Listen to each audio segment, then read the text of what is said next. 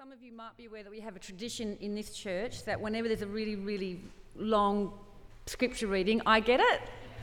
So today we've got two long scripture readings, and I was a bit confused because when I saw that Peter Adamson was preaching a sermon titled A Tale of Two Houses, it sounded very Romeo and Juliet, and I'm thinking, a tale of two families, and I'm thinking we're reading from Shakespeare, but we're not. We're reading from 2 Samuel chapter 7, and then we're going to go into the book of Acts into chapter 15. So I'll start with the scripture from 2 Samuel in your booklet, chapter 7, verses 1 to 17. After the king was settled in his palace and the Lord had given him rest from all his enemies around him, he said to Nathan the prophet, "Here I am, living in a house of cedar, while the ark of God remains in a tent." Nathan replied to the king, "Whatever you have in mind, go ahead and do it, for the Lord is with you." But that night the word of the Lord came to Nathan, saying, "Go and tell my servant David, this is what the Lord says. Are you the one to build me a house to dwell in? I have not dwelt in a house from the day I brought the Israelites up out of Egypt to this day.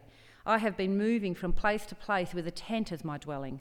Wherever I have moved with all the Israelites, did I ever say to any of their rulers whom I commanded to shepherd my people, Israel, 'Why have you not built me a house of cedar?'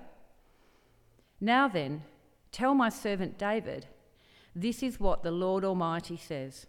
I took you from the pasture, from tending the flock, and appointed you ruler over my people Israel. I have been with you wherever you have gone, and I have cut off all your enemies from before you. Now I will make your name great, like the names of the greatest men on earth, and I will provide a place for my people Israel and will plant them so that they can have a home of their own and no longer be disturbed. Wicked people will not oppress them anymore, as they did at the beginning, and have done ever since the time I appointed leaders over my people Israel. I will also give you rest from all your enemies. The Lord declares to you that the Lord himself will establish a house for you. When your days are over and you rest with your ancestors, I will raise up your offspring to succeed you, your own flesh and blood, and I will establish his kingdom.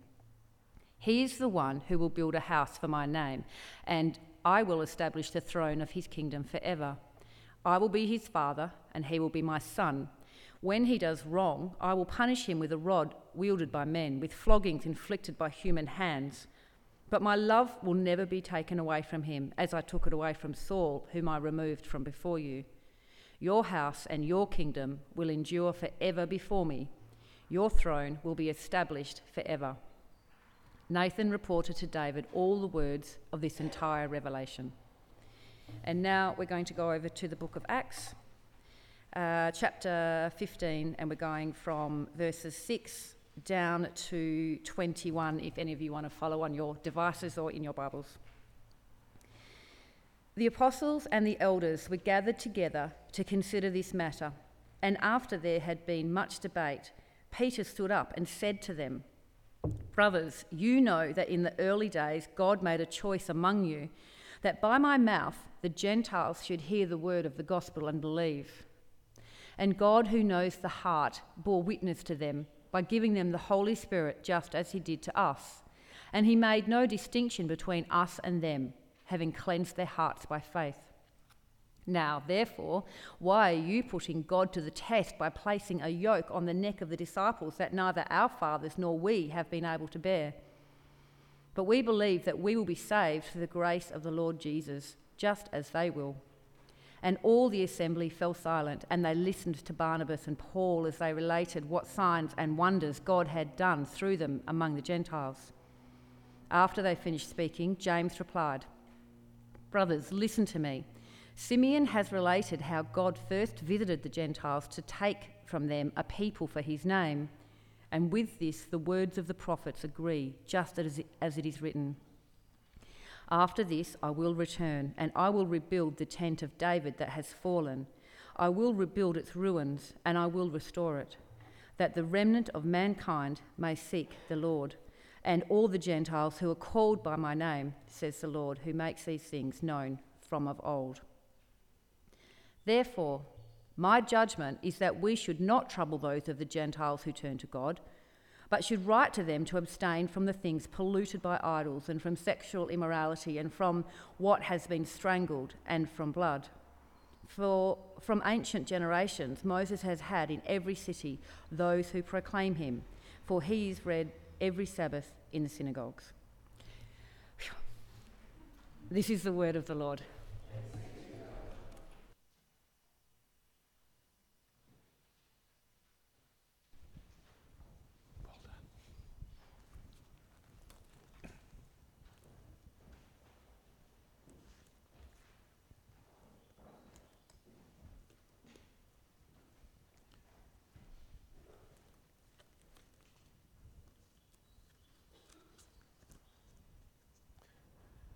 Am I good to go sound-wise? Good to go, good.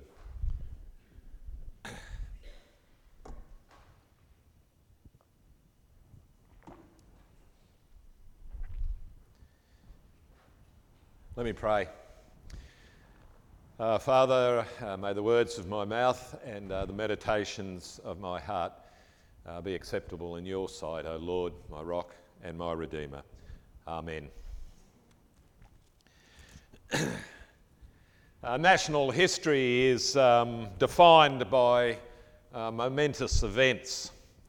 There's some irony standing up here this morning and looking out on the audience and knowing that there's quite a few Americans.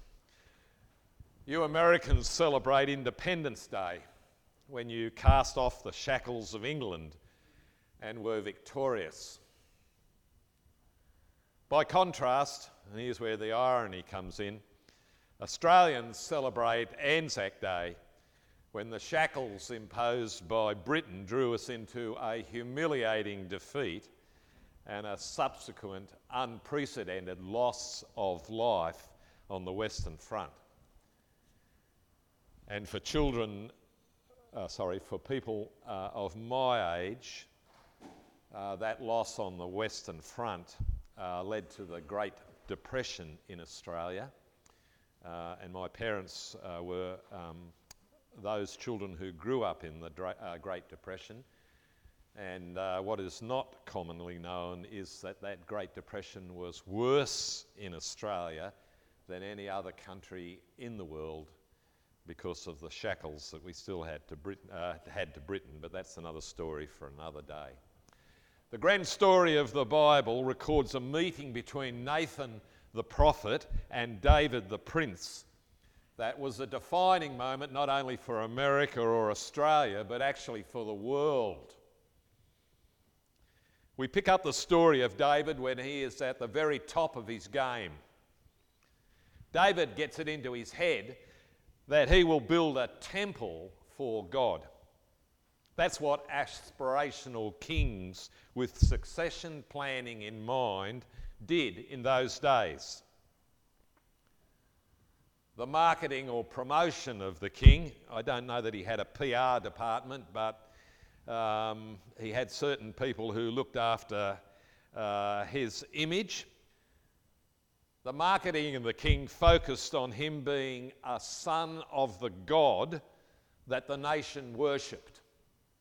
So when the God who was worshipped endorsed the king by giving him victory, wives, and wealth, it was payback time, time to build a temple to cement the relationship. But the God whose big story the Bible contains is not like other gods who need their egos stoked.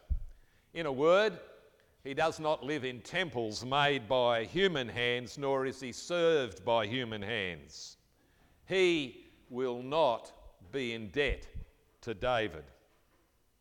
In fact, David is and will be in debt to him.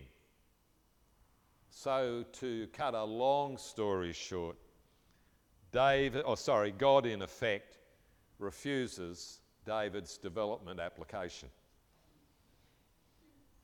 Now, because we've limited time, and wherever Nathan is, there he is, I'm going to parachute you into the story that was read for us, and it's there in the bulletin. The drop zone or the target is the second half of verse 11 if you've got your bulletins open with you, or you've got a tablet or device that you're reading from. The second half of verse 11, where God through the prophet Nathan says, "Moreover, the Lord declares to you that the Lord will make you a house." Now, David wanted to make God a house, a temple, and had just been put in his place. But God chooses this moment to raise the stakes and says he will build David a house. Same word. Hence the reference to, I guess, to Romeo and Juliet, the fight between two houses, but this is not a fight. It's worth asking the question, is God in the building business if he's going to build a house?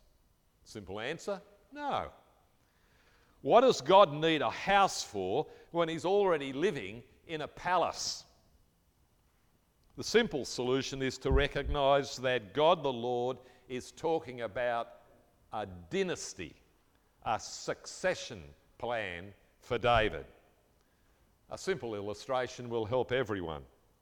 Sometime this week I heard it on television talk about Britain, or for my purposes more correctly, the United Kingdom, with emphasis on the word kingdom, and the House of Windsor. Hear those words? Kingdom and the House of Windsor. The Queen, or whoever will succeed her in the near future, will have to come from the house, the dynasty of Windsor, the dynasty who rules over the United Kingdom and which is tearing itself apart over Brexit. But that's another comment for another day. I want you to hear these words that go together even today. House, kingdom, and towards the end of that reading in 2 Samuel, the word throne. In a few minutes I'll tell you that God goes on to talk about his kingdom and David's throne. And there is just one word that's missing in that whole collection. And not surprising, this is the third time I've stood up here, and if you come back for a fourth time, you'll hear this word again.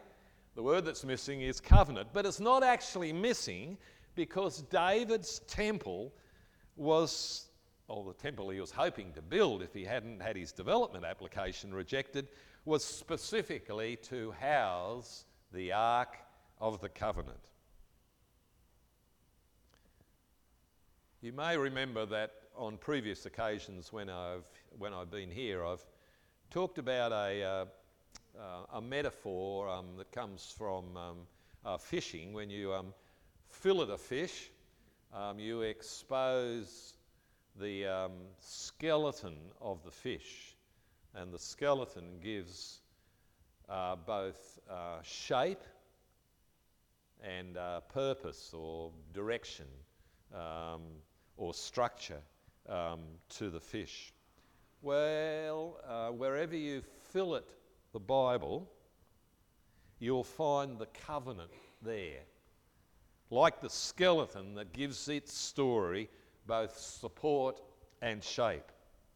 And what you're about to discover, if you hang with me over the next few minutes, is that when God speaks to David, this is yet another place that the covenant idea is driving the revelation from God.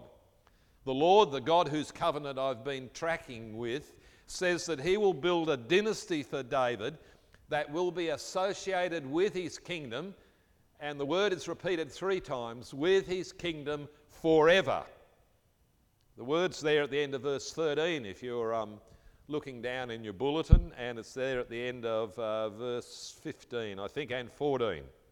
God is going out on a limb at this point and in effect taking an oath that whatever happens from this point until the end of time, as we know it, that is the forever word expressed in a sentence, there will be a dynastic successor of some sort, a king, for want of a better word, connected with God's kingdom as opposed to the kingdoms of the world, until the world as we know it is no more.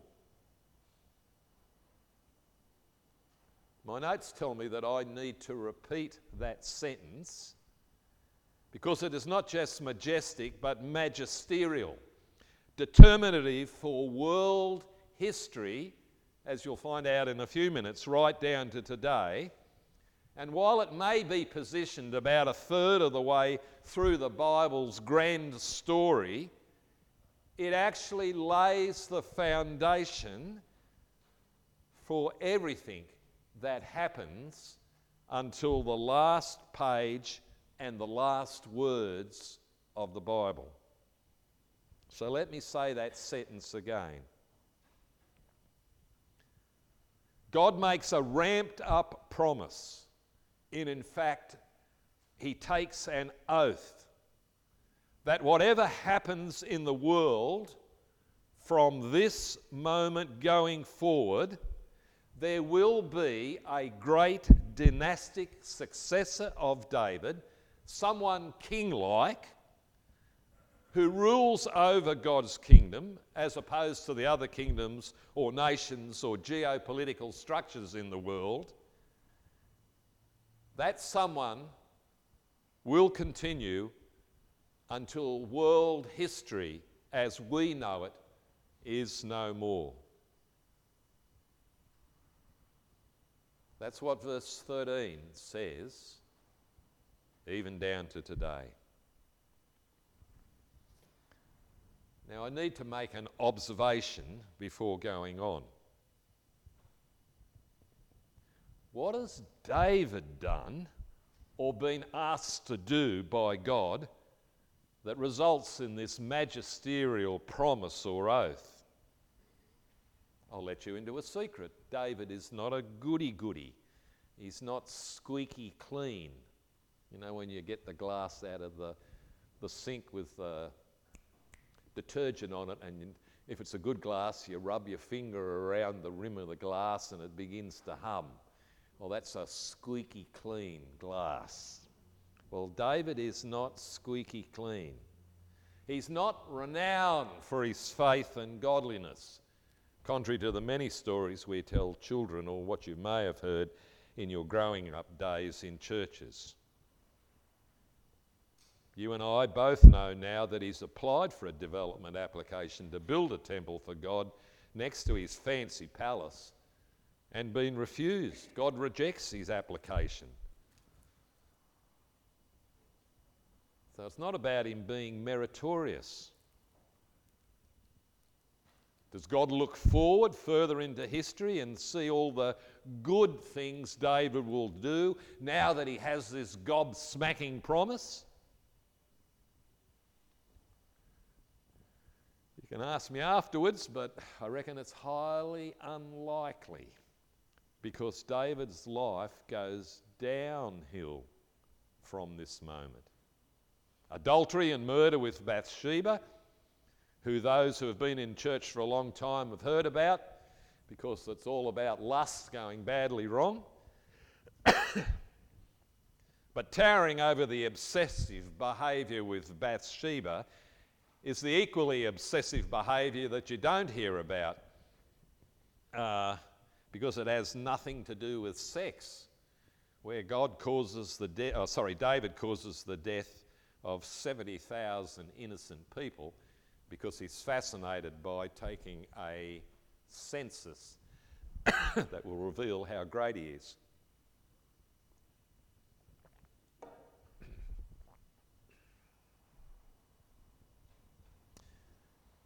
So all I'm saying is that this is not a negotiation where God and David strike a deal that depends on his faith and his godliness and him being, or having the potential at least, to be squeaky clean. Faith and godliness, while not unimportant, are not mentioned in this scene at all, nor is any reference made to them in the past or the future. God chooses David, who we're told in another place is a man over his own heart, but still just a man with flaws. and capable of choosing the wrong way in rebellion against God. Rather, this is God who calls himself Lord at these moments, unfolding another aspect, another manifestation of his covenant. I've said it before when I've been standing up here in previous occasions, but it's worth repeating it. If you can accept it, God's covenant is his commitment, even better his promise, even better his oath that sometime, somehow, he will restore some members of humanity into a relationship with himself like that which Abraham had with him, and ultimately to recreate the world without death, pain, frustration, and alienation. Big definition? Well, all I need to add to that definition from these words is a few other words. God's covenant is his oath. His whole credibility rests on this, that sometime, somehow, he will restore some members of humanity from all nations into an Abraham-like relationship through the representative actions of a king-like figure, so that the world will be without death, pain, frustration, and alienation. Let me use my illustration from the last time and just take it to one further step. The covenant is like a babushka doll, if you've not known what this is. This is my babushka doll. And as it unfolds in time, like a babushka that has similarities but progressively smaller components or section, the promise with David is yet another stage. Abraham, Moses, David, as the covenant promise unfolds. And yes, I have got one in my hand and I'm going to put it in the pocket. That comes in a few moments' time. There's consistency in the development of the covenant promise. Consistency, like the image on the outside of the babushka doll, is the same, but hidden within those. It's like the kids suck this one. Hidden within the original babushka is, like the layers of a babushka, depth to that covenant promise like no one could ever imagine, and it takes the telling of the story of the Bible for the various smaller dolls, smaller elements of the covenant, or maybe more the heart of the covenant to be unfolded. Anyway, back to the drop zone. The drop zone with the knowledge that when we fill at the Bible at this point, the covenant is quite clear. Verses 12 and 13, if you're looking down in the bulletin or on your tablet, says that David will die. His immediate dynastic successor in his house, a son, will build God's temple or house and begin the forever kingdom of God. However, God is under no illusion that David's dynastic successors in the dynasty will be anything other than chips off the old block, the David block. Look what verse 14 says. Despite the richness and intimacy of a relationship with God, which can be described, even at this point in the Bible, as that of a father with a son, it will all go badly and sadly wrong. The writing is on the wall. He and successive members of his dynasty will commit iniquity, which is the code word for is the sin incurred in idolatry. God said in the same breath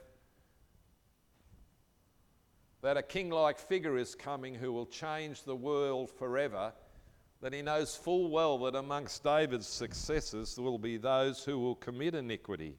and that he will have to punish, not moderately, but severely, which is implied in those phrases referring to discipline with rods and stripes. But despite God foreseeing tragic idolatry and factoring it into what he says, into his oath, he reaffirms that the very heart of the covenant, what is repeatedly called steadfast love, those words are there in verse 15, will not be removed, unlike what God did to David's predecessor Saul. But that's again another story for another day. Now it's time just for another little digression. What happens to the dynasty of David after his death? Those of you who have been in churches know pretty well. Solomon's the dynastic successor, and he astounds the world and builds a temple of renown, unsurpassed quality. But he's a closet idolater. He idolises or loves power and gets himself the best attack weapons of the day. Horses from Egypt to put in front of chariots, because no man standing on the ground has any chance of defending himself against horses in full gallop, and men standing above him, standing in a chariot. Solomon loves status, and he's addicted to lust. So he builds a harem with political alliances, and he idolises and loves wealth, and so gathers silver and gold, so that in Jerusalem at the end of the Bronze Age, those metals, silver and gold, are more common than bronze.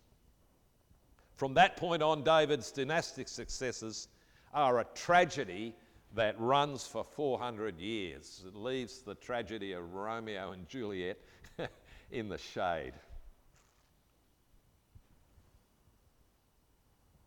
And all the while that tragedy unfolds, God hangs on and sends prophets to remind the kings and the people of his promises and of his covenant.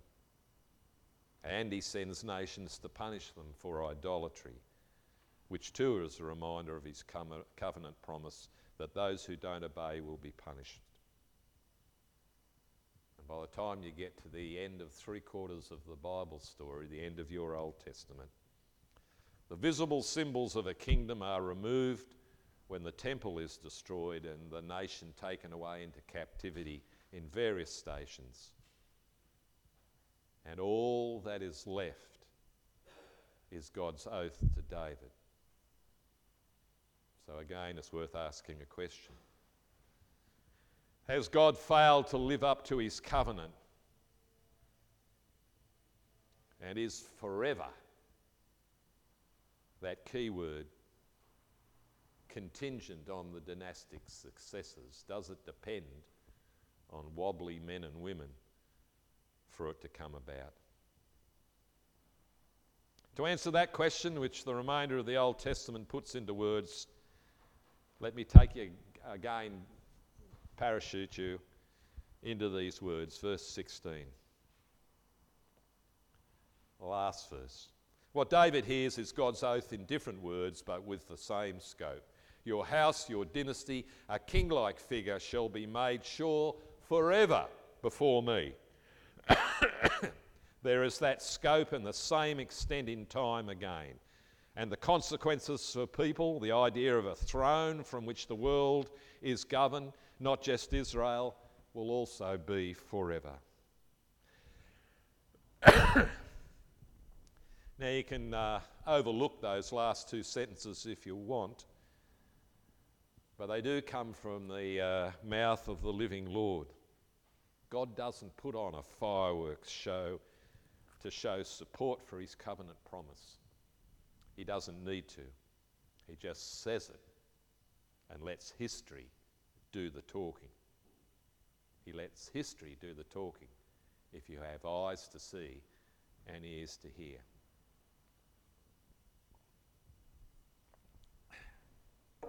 My kids will be glad.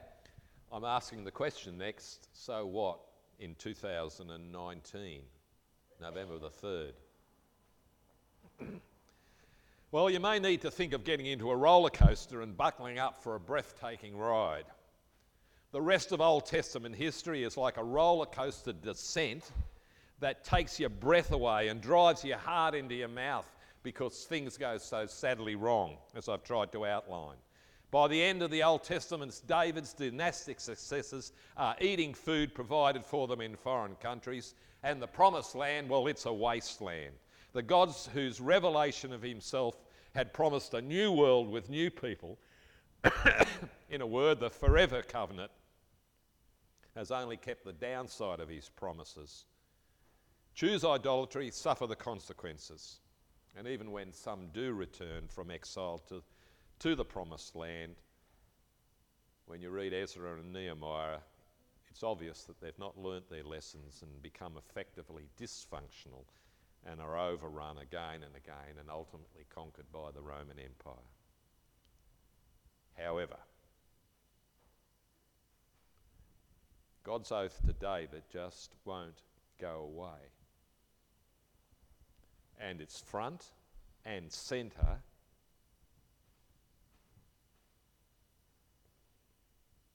when men begin to tell the big story at a new point of time.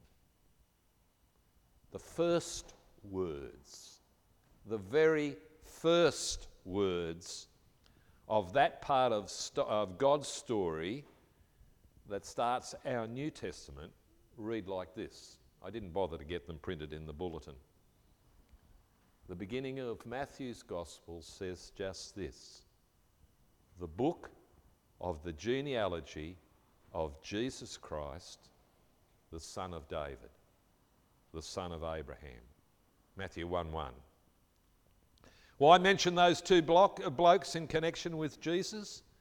It is not, I repeat, not simply a matter connected with genealogy that can be traced backwards through David and back to Abraham. That's simply a superficial reading of Matthew 1:1. Why do David and Abraham, what do David, Abraham and Jesus have in common? They are connected by the covenant commitment of God to somehow, sometime restore some members of humanity into a relationship with himself like Abraham had long ago. And again, I'm saying that when you fillet the New Testament from the very first words, it exposes a skeleton that gives it shape and support. And Abraham, David, and Jesus are connected by the idea that they are the big figures in the unfolding details of God's forever covenant. As Matthew tells his story of Jesus, and the other gospel writers do, it's clear that he considers Jesus is the king-like figure that God had in mind when he foreshadowed our dynastic successor to David, whose kingdom and rule would be forever.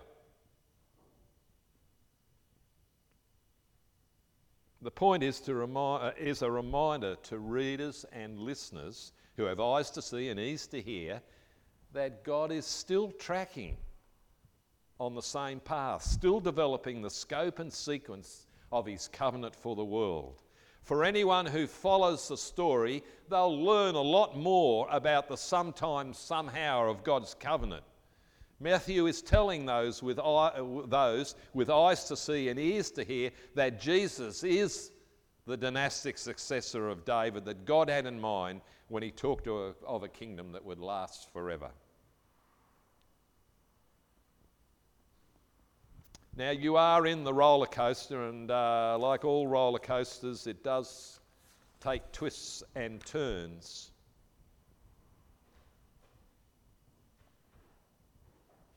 There is another defining moment that was read for us a few minutes ago.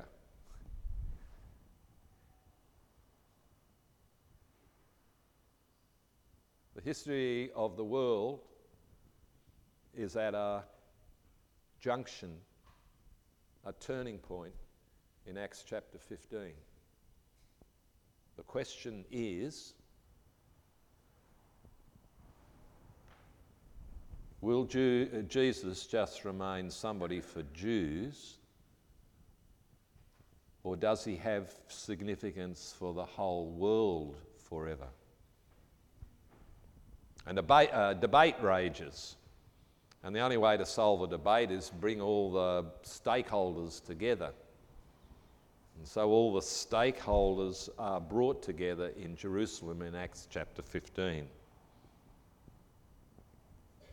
And the stories are told of what's been happening amongst Jewish people who hear about their Messiah, and then Paul and Barnabas, and surprisingly even Peter, stand up and say, but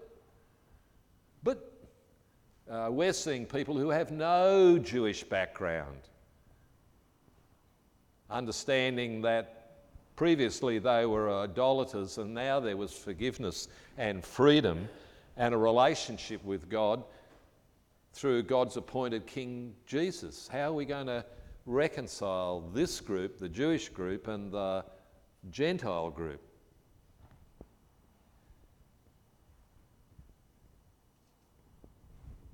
And in conclusion, James stands up and says, it's not exactly a eureka moment, but it comes pretty close to it in terms of the Bible.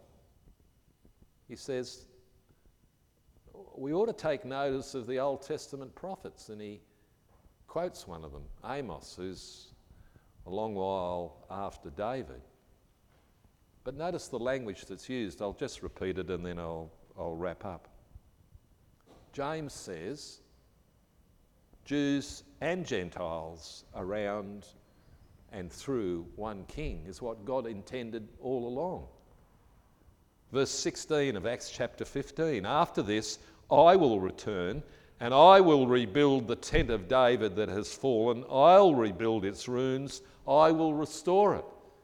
The tent of David is none other than the house of David, the dynastic succession. But James doesn't stop there. Notice what he says. God says, despite what has happened in that roller coaster, the downward slide through the whole of the rest of the Old Testament, I'm going to rebuild it, and I'm going to rebuild it through one man. And then these key words that have an application right down to this very minute. In order, David's fallen tent, I will rebuild in order that the remnant of mankind may seek the Lord, and all the Gentiles who are called by my name, says the Lord, who makes these things known from old. I'm looking probably almost exclusively at Gentiles. There may be a few people here with Jewish roots. That's good. But you're sitting in a church in Fremantle on the 3rd of November 2019 because God has fulfilled his covenant promise, his oath, to a average sort of man called David, that sometime, somehow, a remnant of humanity will have a relationship with God in which you can call God Father and you can be sons and daughters of the living God. And that's through a king that he's appointed that comes in a line from David.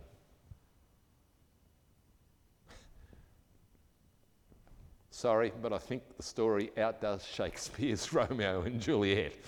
I think it's more exciting because it's a consistent vision of God working, chipping away at this grand idea that somehow, sometime, people from all nations, America, Australia, whatever other nationalities are represented here, or be part of his family. I got 2 more parts of my babushka. If you listen carefully, you can hear that there's one inside there, so I get the chance to unveil that the next time I come back. But I want to add that one to the story. Abraham, Moses, David,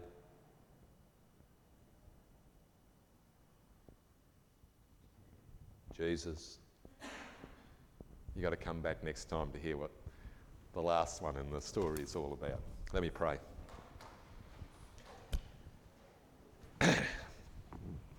Our Father and our God, sometimes the Bible can be like a recipe book, and we go there for special texts to help us when we're feeling down. Please give us a vision of a big story that wherever we fillet it, wherever we look closely, it throws up abundant evidence for the fact that you're at work with a big plan that will draw people from all nations, regardless of their background, regardless of the tragic stories of the past, regardless of what forms of idolatry they pursued, because there's forgiveness in Jesus Christ our Lord, and it's him that we serve in this world until he comes back again. Hear our prayer now. Amen.